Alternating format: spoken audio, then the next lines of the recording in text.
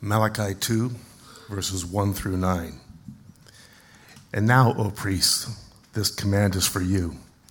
If you will not listen, if you will not take it to heart to give honor to my name, says the Lord of hosts, then I will send the curse upon you, and I will curse your blessings. Indeed, I have already cursed them, because you do not lay it to heart. Behold, I will rebuke your offspring and spread dung on your faces, the dung of your offerings, and you will be taken away with it. So shall you know that I have sent this command to you, that my covenant with Levi may stand, says the Lord of hosts. My covenant with him was one of life and peace, and I gave them to him. It was a covenant of fear, and he feared me. He stood in awe of my name. True instruction was in his mouth, and no wrong was found in his lips. He walked with me in peace and uprightness. He turned many from iniquity. For the lips of a priest should guard the knowledge, and the people should seek instruction from his mouth. For he is the messenger of the Lord of hosts. But you have turned aside from the way. You have cursed or caused many to stumble by your instruction. You have corrupted the covenant of Levi, says the Lord of hosts. And so I make you despised and abased before all the people, inasmuch as you do not keep my ways, but show partiality in your instruction. This is the word of the Lord. Amen. You may be seated.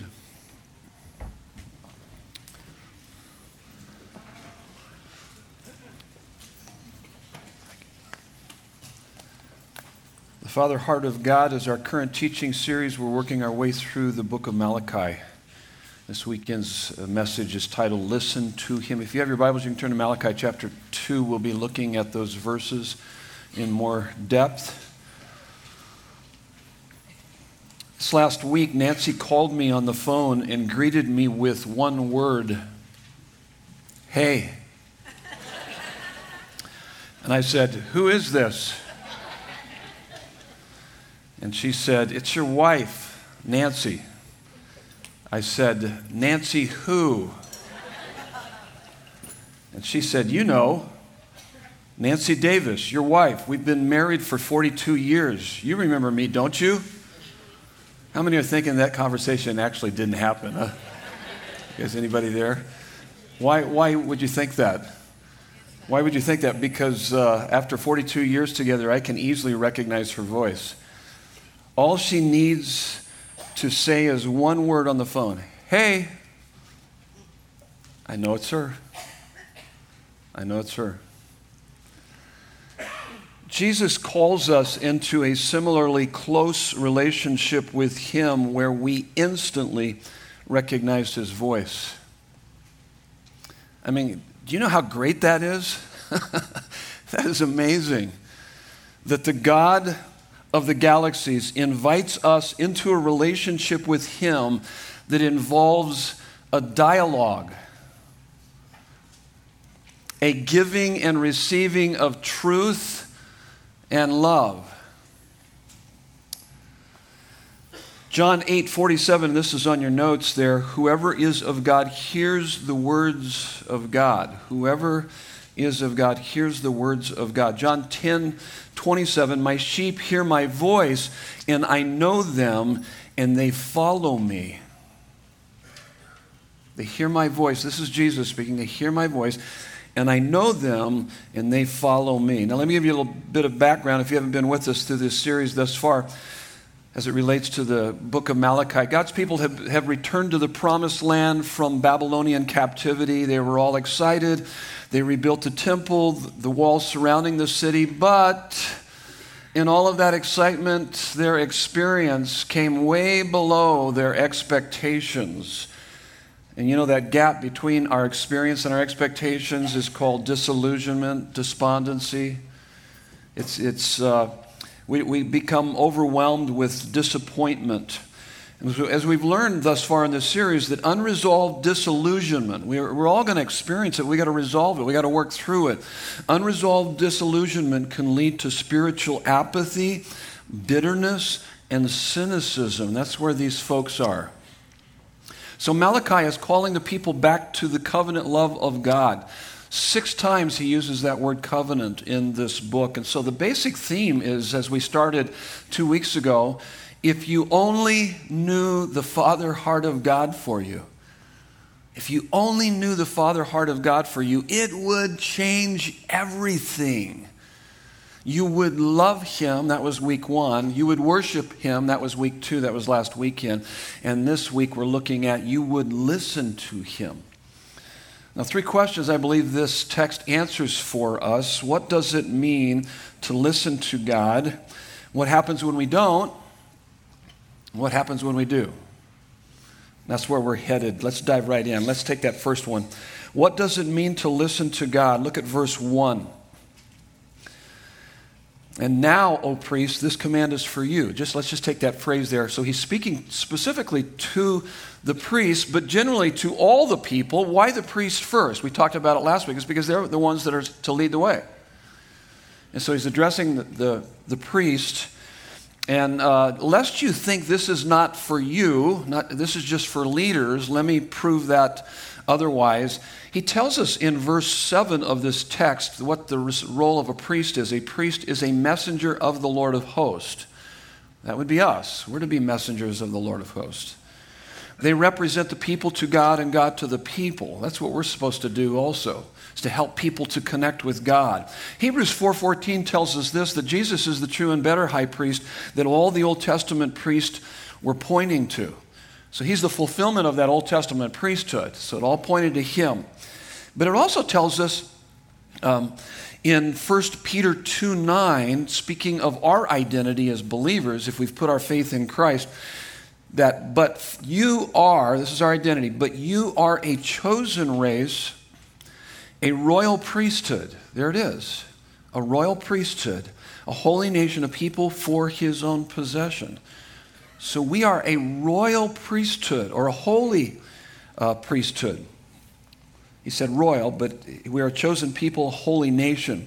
So a royal priesthood. Think about that just for a moment. Priesthood. What is a priesthood? It's called the priesthood of the believer.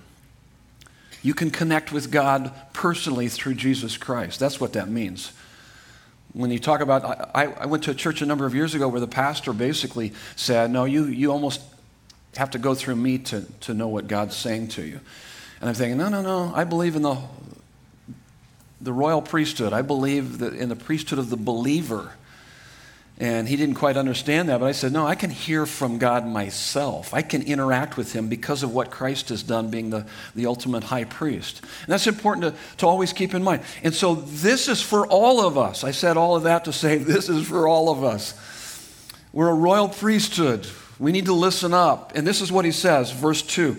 If you will not listen, if you will not take it to heart to give honor to my name, says the Lord of hosts. And then he's going to spell out what happens when we don't listen to God. We'll look at that in just a moment. But let's first of all, I'm going to spend probably most of my time on this first part of answering the question, what does it mean to listen to God? Your first fill in the blank there would be listen to God. You see that in verse 2. So he says, listen to God, take it to heart, honor my name. He's telling us what that means to listen to God. So listen to God. Matthew 4:4, maybe many of you are familiar with this verse where Jesus is being tempted, and with each temptation he quoted scripture. And he's being tempted by Satan to turn a rock into bread, and then Jesus responds by saying, anybody know? Man cannot live on bread alone, but by every word that proceeds from the mouth of God. It's good that you take care of your lives physically. We're very conscientious with our physical part of us, and that's really important, but not near as important as our spiritual well-being. And what he's saying here is that you can't survive or thrive spiritually without regular and consistent interaction, conversation, communication, communion with God personally. You need that. You can't survive, you won't be able to thrive in the Christian life apart from hearing from him, interacting with him, mutual giving and receiving of love and truth. This is what I love most about the Christian life. It's intimacy with God.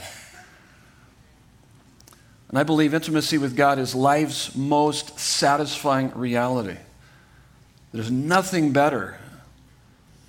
And so the only way that we can have that intimacy with God is through Jesus Christ. John 14:6, Jesus said, I am the way, the truth, and the life. No man comes to the Father but by me. So if you want to have interaction with God, you got to go through Jesus. In fact, Jesus even said to Nicodemus in John chapter 3, he said, you cannot see the kingdom of God. You cannot enter the kingdom of God. You must be born again. So what does that mean to be born again? You need to be made alive spiritually so that you can have that relationship with God. You can know that. Know God. Know the living God. You can experience him in your life. And the only way that you can be born again is you need to hear the gospel proclaimed, and then you need to respond to it and say yes to Jesus and open your heart to him and repent and believe in him. And then it takes you instantaneously into this intimate relationship with God. Of course, that different levels of intimacy, but it takes you right in where you can begin to interact with God and know the love of God. And so it's really important to understand the gospel. The gospel is the good news that God has reconciled us to himself. Now, why did we need reconciliation? Because in Romans 3:23 it says, for all have sinned and fall short of the glory of God. And then it says in Romans 6:23, the wages of sin is death. Death means separation. When you die, your soul separates from your body. He's saying, you're separated from God because of your sin. And there's nothing we can do to bridge the gap, but Jesus did that for us. And now we have been reconciled. So the good news, by the way, it's the best news I've ever heard. It's absolutely out of this world.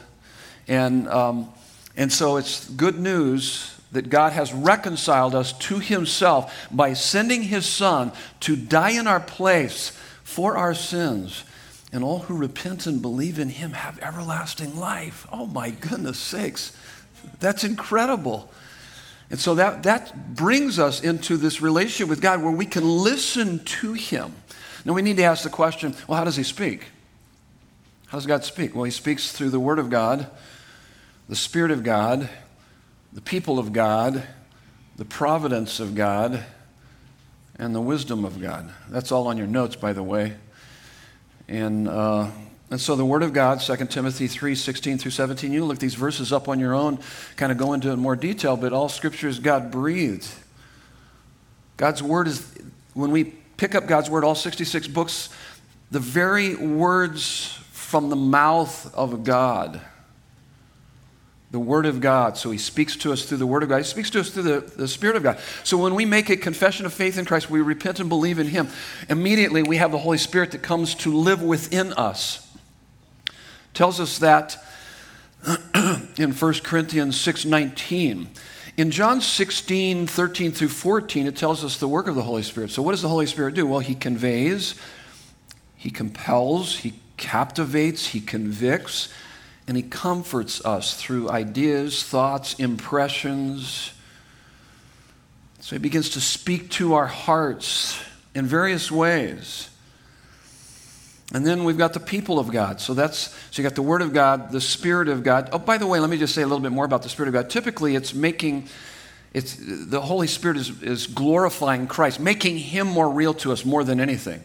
And that's what it actually tells us in 16:14. He glorifies Jesus and all that he is and all that he's done for us. And that becomes more real to you. So you got the Word of God, the Spirit of God. Then you got the people of God. Proverbs 15:22, without counsel, plans fail, but with many advisors, they succeed. So let me ask you this. Do you have people in your life that you can bounce things off of? Hey, I think God's been speaking to me like this. What do you think? And they can either affirm it or say, that's not God. That's you, okay? Or they can say, no, that sounds more like the adversary.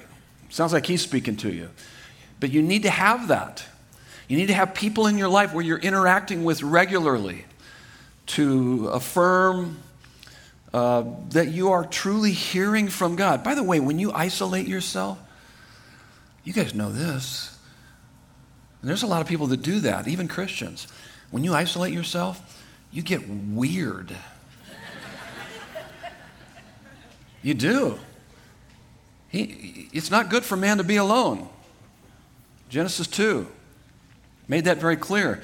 You need that interaction. You need counselors.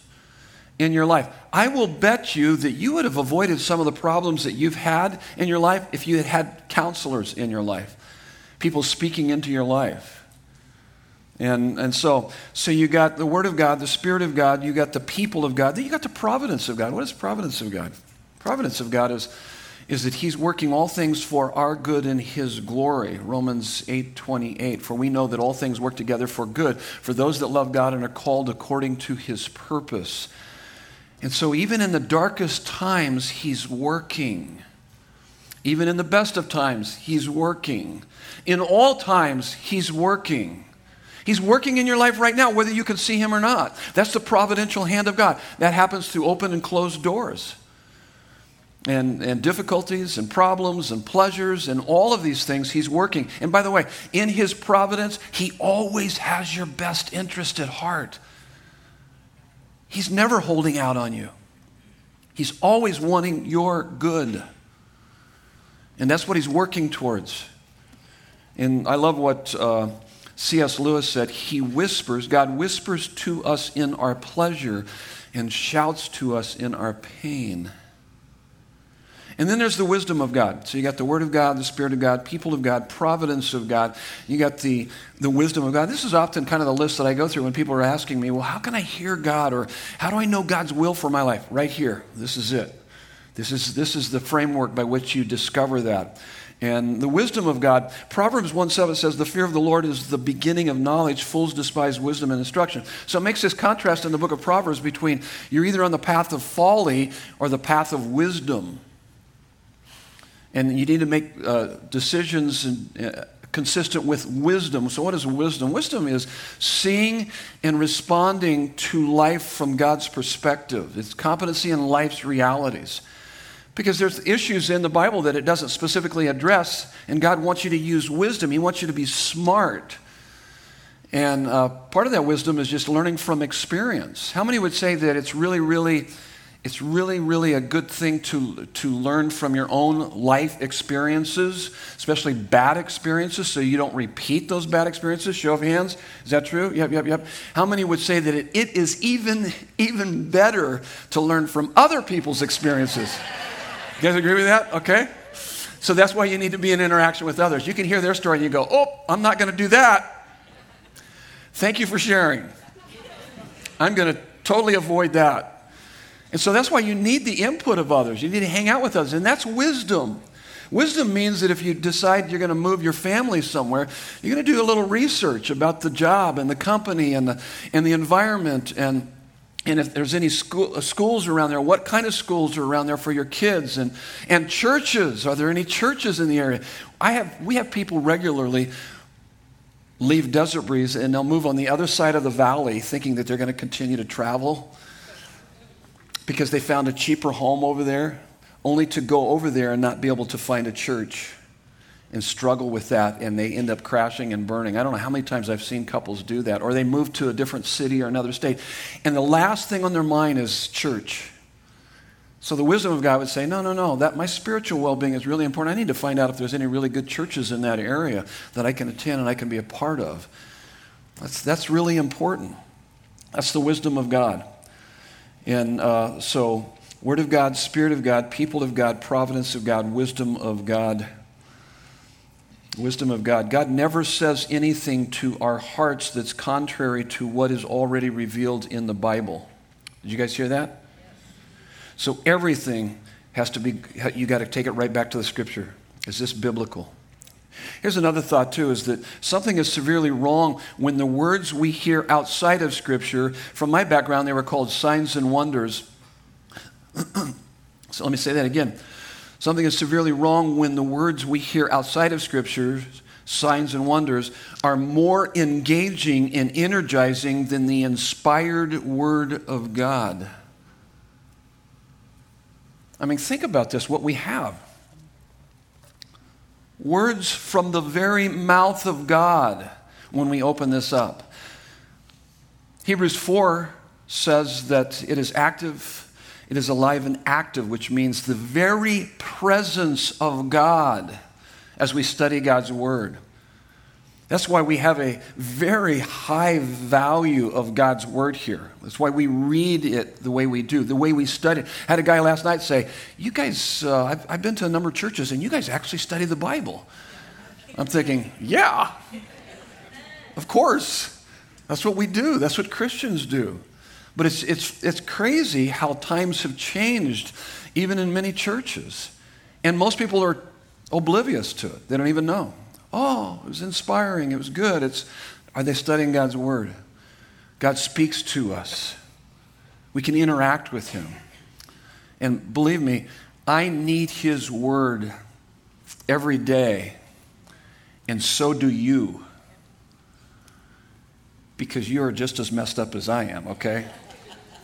Yeah, and so you need his word. Now, you might not think you do, but you do. You do. You're out of touch with reality. We need his word. I'm in this book every day. I can't stay away from it. I love his word. I love intimacy with God. It's my favorite, and he speaks to me regularly. I couldn't live without him speaking. So man cannot live on bread alone, but by every word that proceeds from the mouth of God. You cannot survive, you cannot thrive spiritually unless you're interacting with God and having a relationship with him, primarily through his word. And so the next one is take it to heart. So we're talking about listen to God, how we listen to God, how he speaks to us, but take it to heart. Take it to heart. The word heart is used 900 times in the Bible. 900 times. So that means it's probably really important when you say? Yeah, it's really important. And so Matthew 6:21 says this. It says, where your treasure is, that is where your heart will be also. I think we've got a heart chart up there I want you to take a look at. So when the Bible's talking about the heart, this is what it's actually talking about. Where your treasure is, that's that verse, Matthew 6:21. Where your treasure is, that is where your heart will be also. What is your heart? Your thoughts, your feelings, your actions. So what you treasure will dominate your thoughts, stir your emotions, your deepest emotions, and move you to action. It's how we function. This is how our heart works. So where your treasure is, that is where your heart will be also. So what does that mean to treasure? Job 23:12 is a verse we talked about last week. Job says, I have treasured the words of his mouth more than my daily bread. So it's more important that I hear from him than I eat. I will do without eating until I hear from him. I had a pastor friend that actually said that. He wouldn't eat until he had heard from God first thing in the morning. And that was his verse. He just loved God's word.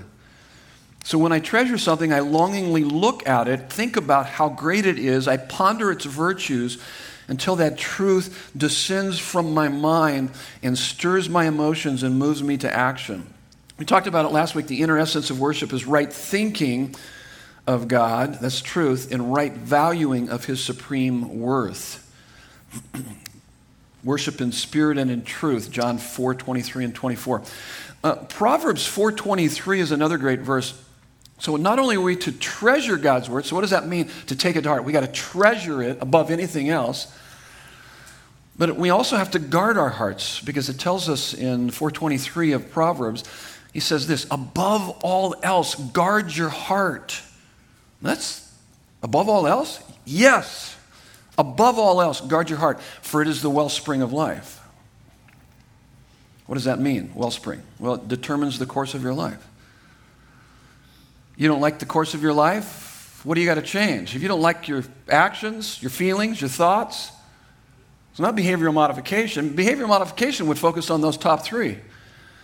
It's dealing with what you treasure. What's most important to you in your life? You deal with your treasure. It's not the acts of the will, but the loves of the heart that bring about life change. So you're dealing with your treasure. And that begins to change your thoughts, your feelings, and your actions.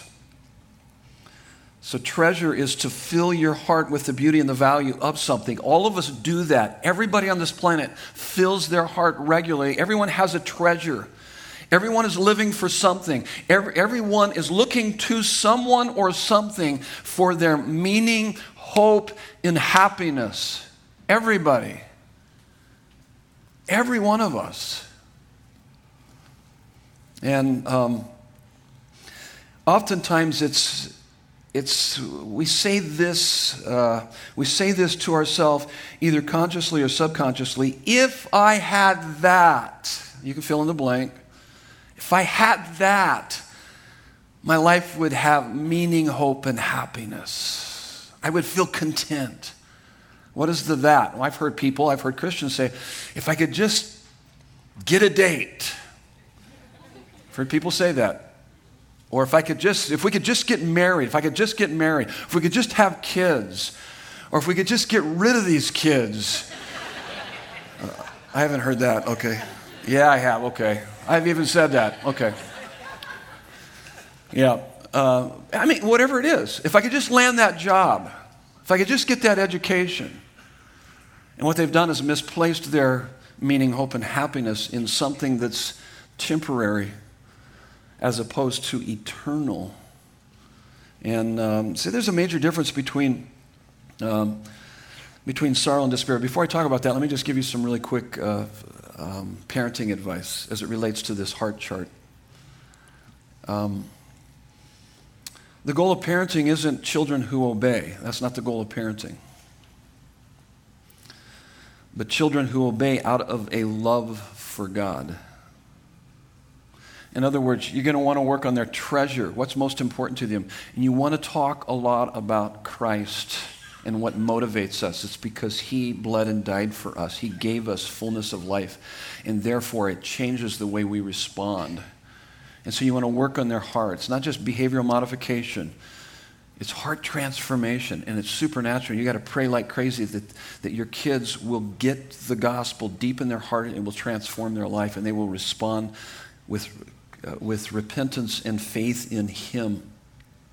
So there's a difference between sorrow and despair. Let me just kind of walk you through this. This is kind of a diagnostic thing.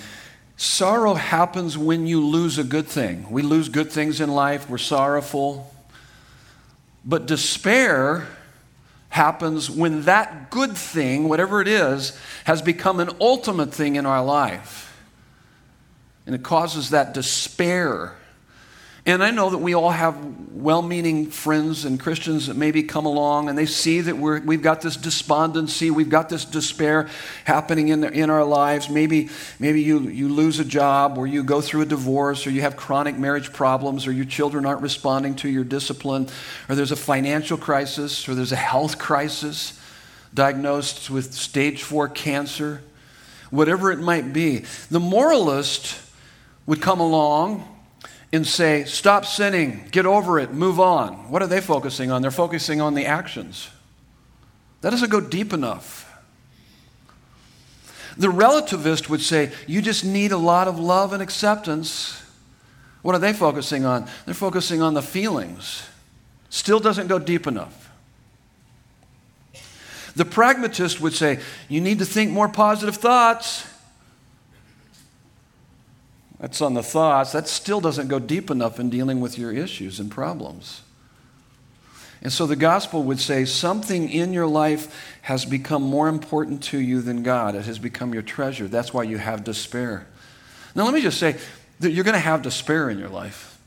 And especially when you go through horribly tragic situations. And it's going to take you a while to get through that. But if you don't get through that despair and come back to a place of just, your sorrow, but you can move on from that, then you have idolatry going on in your life. You have substituted God with whatever it is that you have just lost, and your life is devastated as a result of that. That's the difference between sorrow and despair. We need to be sorrowful and yet always rejoicing in the midst of that. Because we grieve, as the Bible says, but not as the world grieves, because we have what? We have hope. We have hope. So we're sorrowful and yet always rejoicing. 2 Corinthians 6:10, that's what Paul said. And yet, from time to time, we move into that area of despair. And so we come back to God's word to recalibrate our hearts and to reorder our loves and to reestablish how we should be thinking, feeling, and behaving in response to our circumstances. So, I mean, this is so important to just dealing with life. It's not the circumstances that make you feel and behave the way you feel and behave, the way you think, feel, and behave. It's actually your treasure. It's what you're saying to yourself about your circumstances and what you treasure. It's your interpretive grid that comes from your treasure that either makes you or breaks you in with the difficulties of life. So, how do you know you are listening to God and taking it to heart? I did tell you that we were going to spend a lot of time on the front end. Okay. How do you know that you are listening to God and taking it to heart? Here's some diagnostic questions. Let me just see if this is happening in your life. How real has God been to your heart this week? How clear and vivid is your assurance and certainty of God's forgiveness and fatherly love? To what degree is that real to you right now? Are you having any particular seasons of delight in God? Do you really sense His presence in your life and sense Him giving you His love? Have you been finding Scripture to be alive and active instead of just being a book? Do you feel like Scripture is coming after you? Like it's speaking to you, it convicts you, but it also comforts you?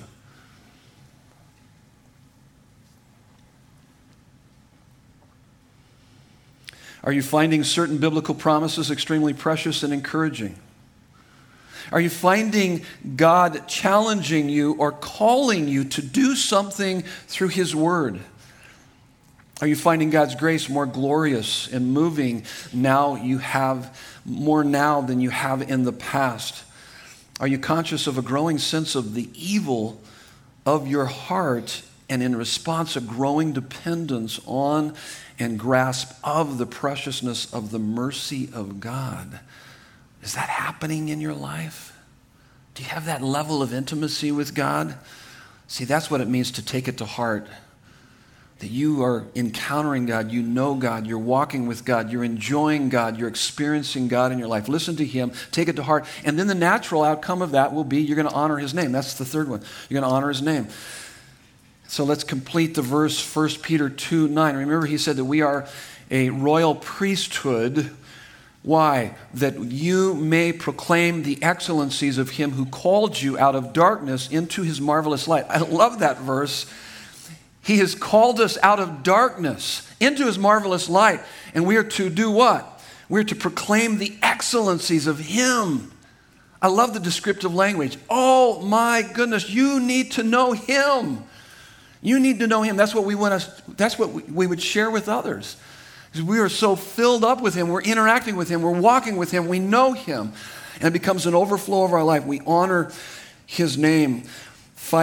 Matthew 5:16, let your light shine before men so that they can see your good deeds and glorify your Father who is in heaven. 1 Corinthians 10:31, whether you eat or drink, whatever you do, do all to the glory of God.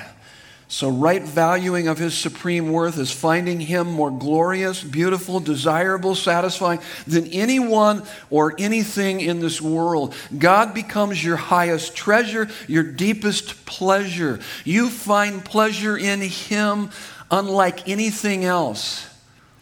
That's what it means, and that's how we honor Him. Psalm 34:3, oh, magnify the Lord with me and let us exalt His name together. Magnify. We are to magnify the Lord, not like a microscope, but a telescope. Turn to the person next to you and see if they know the difference between a microscope and a telescope. Real quick, do that.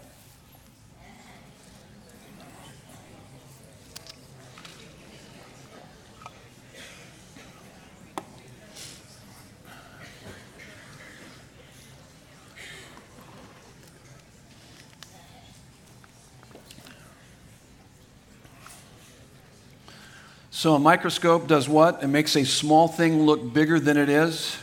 You guys agree with that? Okay, not all of you agree with that. Okay, we got some problems here. Okay, yeah, it makes It makes a small thing look bigger than it is. A telescope makes a big thing begin to look as big as it really is. We are to magnify God not as a microscope, but as a telescope. The whole duty and delight of the Christian is to think, feel, and behave in such a way that you will make God look as great as He really is. And boy, is that a blast. That's a way to live. That's that fullness of life. You can't magnify what you haven't seen or what you quickly forget. And what's fascinating about this is that there's no conflict between God's honor and our happiness. They're not competing.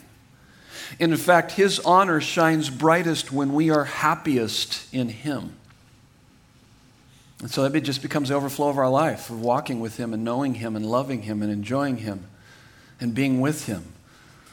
And so what does it mean to listen to God? It means to listen to Him. We went through the specifics of that. Take it to heart. Honor His name. Okay, so what happens when we don't? That's the next question. Okay, this is where we'll pick up the pace just a bit more.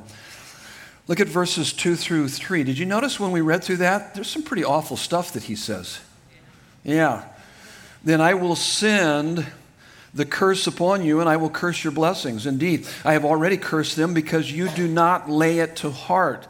Behold, I will rebuke your offspring and spread dung on your faces. Did you notice that when we read that the first time? Okay. What were you thinking? Oh, boy. Okay, I've heard of having egg on your face. I've had food on my clothes for people to point out. I had something on my head this morning that someone pointed out, said, you got something right here. I go, oh, what is that? Oh, Phil, whatever. I've had all of that happen, but I've never had dung on my face, okay? We used to play in a little cow pasture out there, but I was very careful to stay away from any of the cow pies that were out there. That's a little gross. But it's interesting. Why would he say that? Why would he say that? Spread dung on your faces, the dung of your offerings, and you shall be taken away with it. They had been putting dung in the face of God through their sacrifices. This an analogy is what it is. Because of their half-hearted worship, Malachi 1, 6-14, we talked about it last week. Therefore, God was saying that if you will not listen, they will have dung on their faces, which means to me, it's just you're going to be embarrassed. You're going to be ashamed. I mean, think about this. If anything captures your heart and imagination more than God, I've said this many times before, if anything captures your imagination, your heart, your imagination, your love more than God, then it will control you. Here's the curse. It will control you when you seek it. It will disappoint you when you get it because it will never be enough. And it will devastate you when you lose it because you've built your whole life on sand. It's a sandcastle. And you're going to have dung on your face, is what he's saying. You're going to be embarrassed. It's not going to work. That's a curse. He goes on, he gives us some more insight. Malachi gives us more definition to curse in verses 8-9. But you have turned aside from the way. You have caused many to stumble by your instruction. You have corrupted the covenant of Levi, says the Lord of hosts, and so I make you despised and abased before all the people, in as much as you do not keep my ways, but show partiality in your instruction. Here's your next fill in the blank. If God is the source, and here's my rationale as I was walking through this, if God is the source of all love, life, and liberty, then to not listen to him will naturally bring a curse. You're going to be absent of love, life, and liberty. You're not going to have that working in your life. And that's found in our text, verse 2 and 8. Genesis 3, remember what went down in Genesis 3? It's a perfect picture of this, so what we are experiencing on this planet today. It's the fall. So creation, and then chapter 3 is the fall. And what happened with the fall? Well, we thought we were smarter than God. Adam and Eve said, we're smarter than God. God's holding out on us. We're going to be happier by disobeying him, which is insane. But often people believe that. And so we turn away from God, and that spiritual alienation immediately brings psychological alienation. If he's the source of all life, love, and liberty, guess what? We're lacking life, love, and liberty inside of us. There's a vacuum. And therefore, we become very selfish and self-centered. Would you say that American culture and the people in American culture are pretty self-centered and selfish? It's because they're empty of glory. It's called conceit. Because we've turned away from God, the very source of life, liberty, and all that we would ever want in our lives. And therefore, it leaves us empty, and it creates this psychological alienation, because we were meant to look into the eyes of our Creator and to receive all the acceptance, security, and significance we would ever need. And then out of that fullness, live our lives and bring fullness to others sociologically. But because there was a breakdown spiritually, there was a spiritual alienation brought psychological alienation, which brought social alienation. Because if I'm empty on the inside, then everything becomes a means to an end for me. My marriage becomes a means to an end. My kids become a means to an end. My job becomes a means to an end. Rather than operating out of abundance, I'm operating out of deficit and neediness.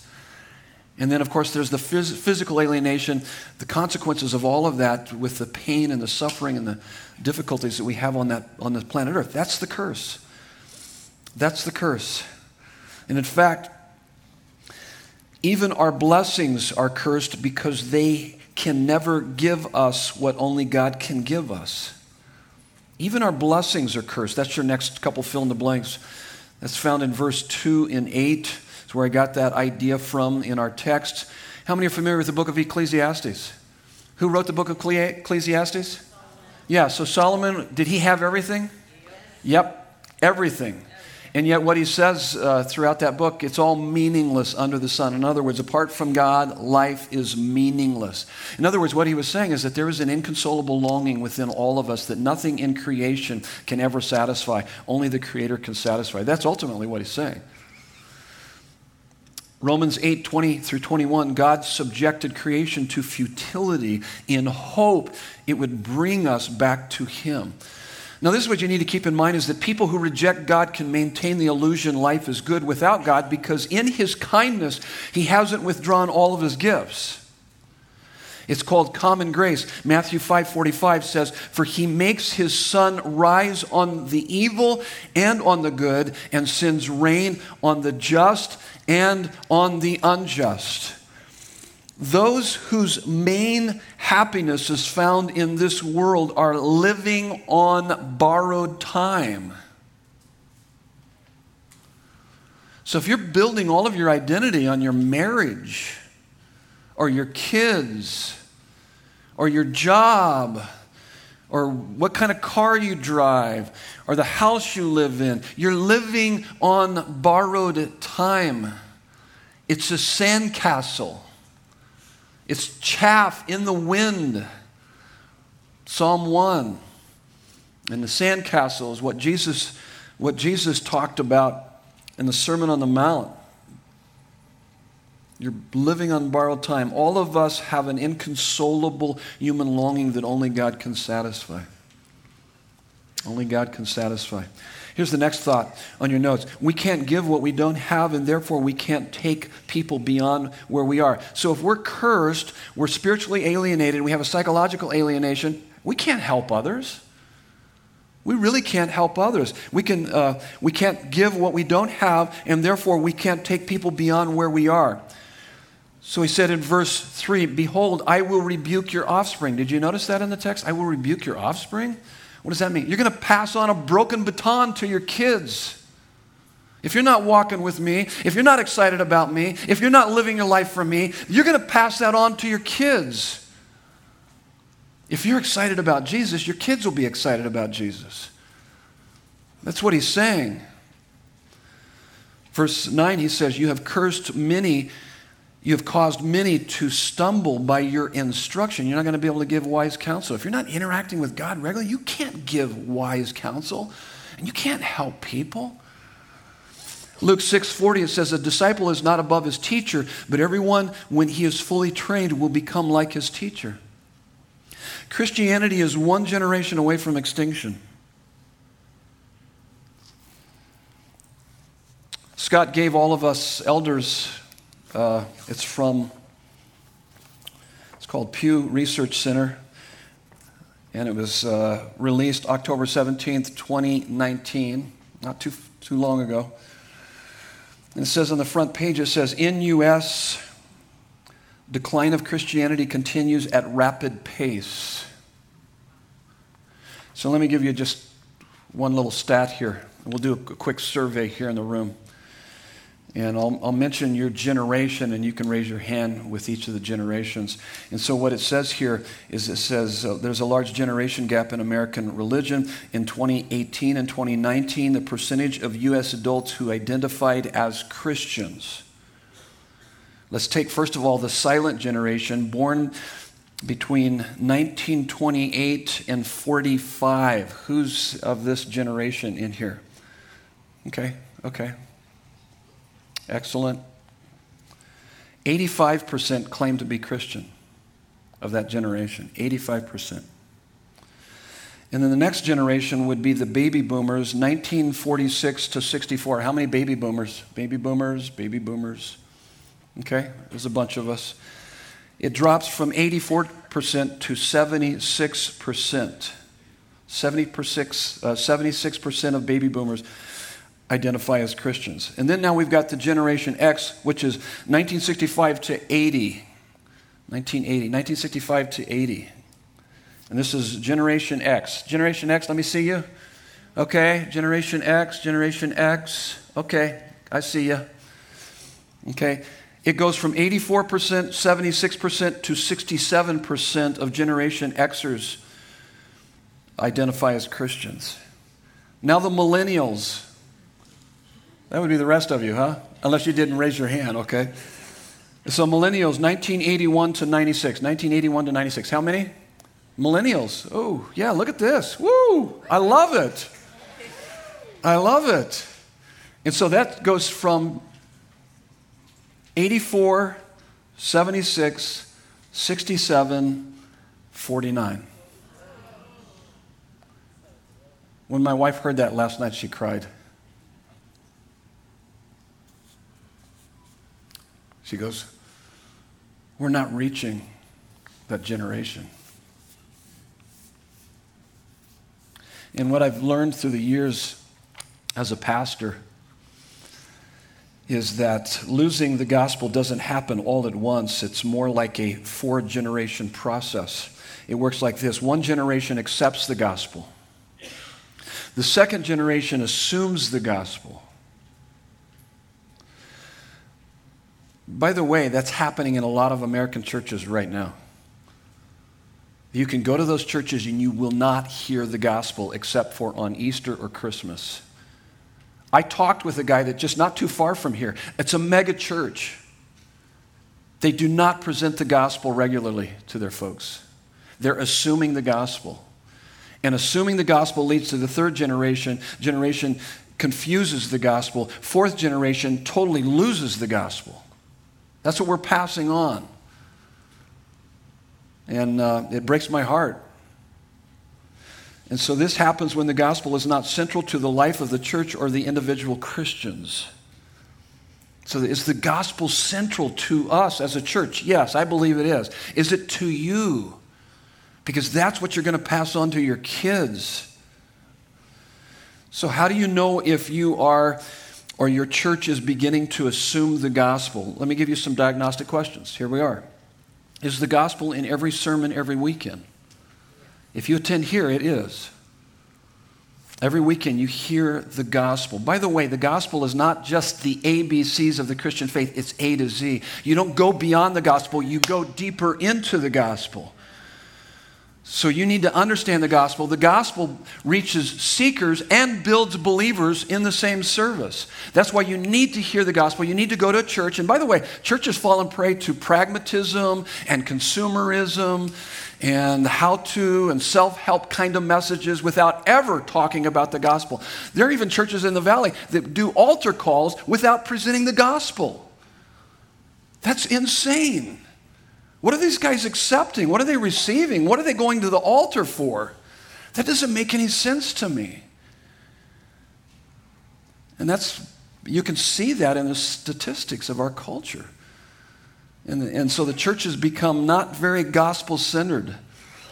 And so is the gospel in every sermon, every weekend? Could unbelievers hear the sermon and come to a real faith in Christ? Are gospel principles governing the church, the life of the church and its members? Do people hear the gospel in your prayers? When you pray, do you pray the gospel? You should pray that gospel. I mean, my grandson called me a Jesus freak. And I got him and gave him a noogie. And I said, that's right, I'm a Jesus freak, and your grandma is too. And we're going to make you into a Jesus freak. Because when we're with our kids, man, our grandkids, it's the gospel. It's the gospel. We tell them about the gospel. We tell them about Jesus. We're excited about Jesus. And so he's like, oh, you guys are Jesus freaks. And I go, that's a compliment. Thank you. Thank you very much. And so it's in our prayers. Do they hear it in our prayers? Do they hear it when we talk to them? Do you regularly share and talk about the gospel? You've got to with your kids. Your kids have to hear it over and over and over and over again. You need to hear it over and over and over again every weekend.